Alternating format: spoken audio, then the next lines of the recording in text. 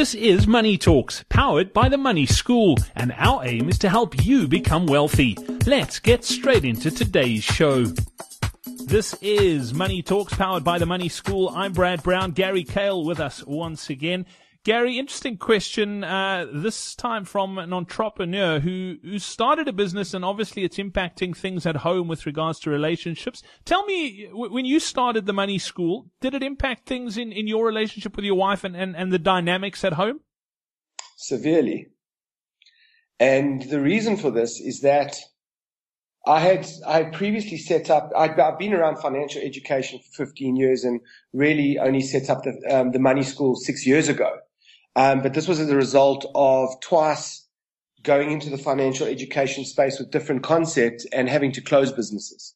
So my wife has seen me come up with great ideas and lose lots of money and bring a lot of stress into the household. So I started off on quite a bad wicket with regards to her actual belief in the fact that this time around, when I'd cash in some of my investments again and start, taking money out of the bond again, to try and finance this new great idea of mine, that it's actually going to bear fruit and A, repay what I've taken, and B, actually create some money for us. So I started off negatively, but I learned a very, very important lesson, because what I did is this time around, I sat down with my wife, explained to her what it is, why it is, what I've learned, the mistakes that I've made.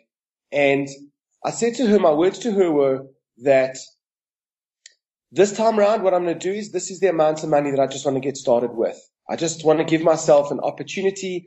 And this time, I'm not going to have an ego about it and have to go and get big, expensive offices and hire people and have managing director on my business card. And that's why even today, if you see my business card, you'll see that there's no title, because friends of mine were saying to me, what are you actually the managing director of?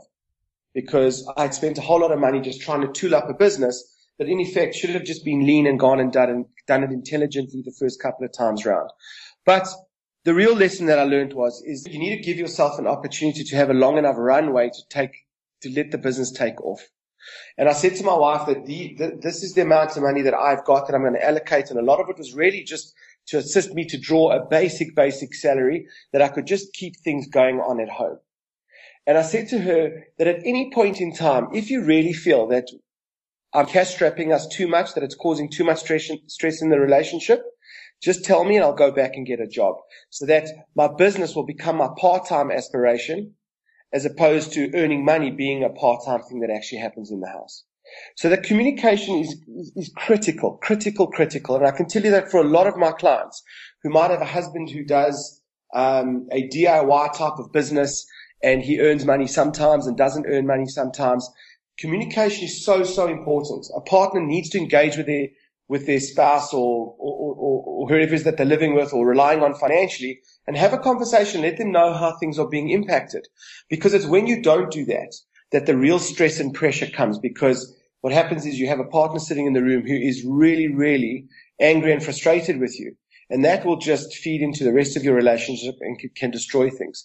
So this time round, it was a lot more communication. And the question that I asked my wife I said to her, I can stay employed, or alternatively, I can have a chance at going in and doing this.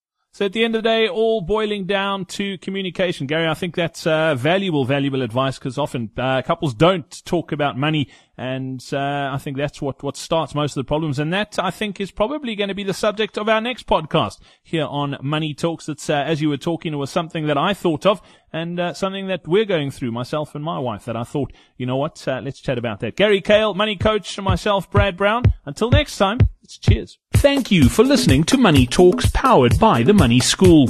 To find out more about the Money School, follow us on Twitter at Money School SA.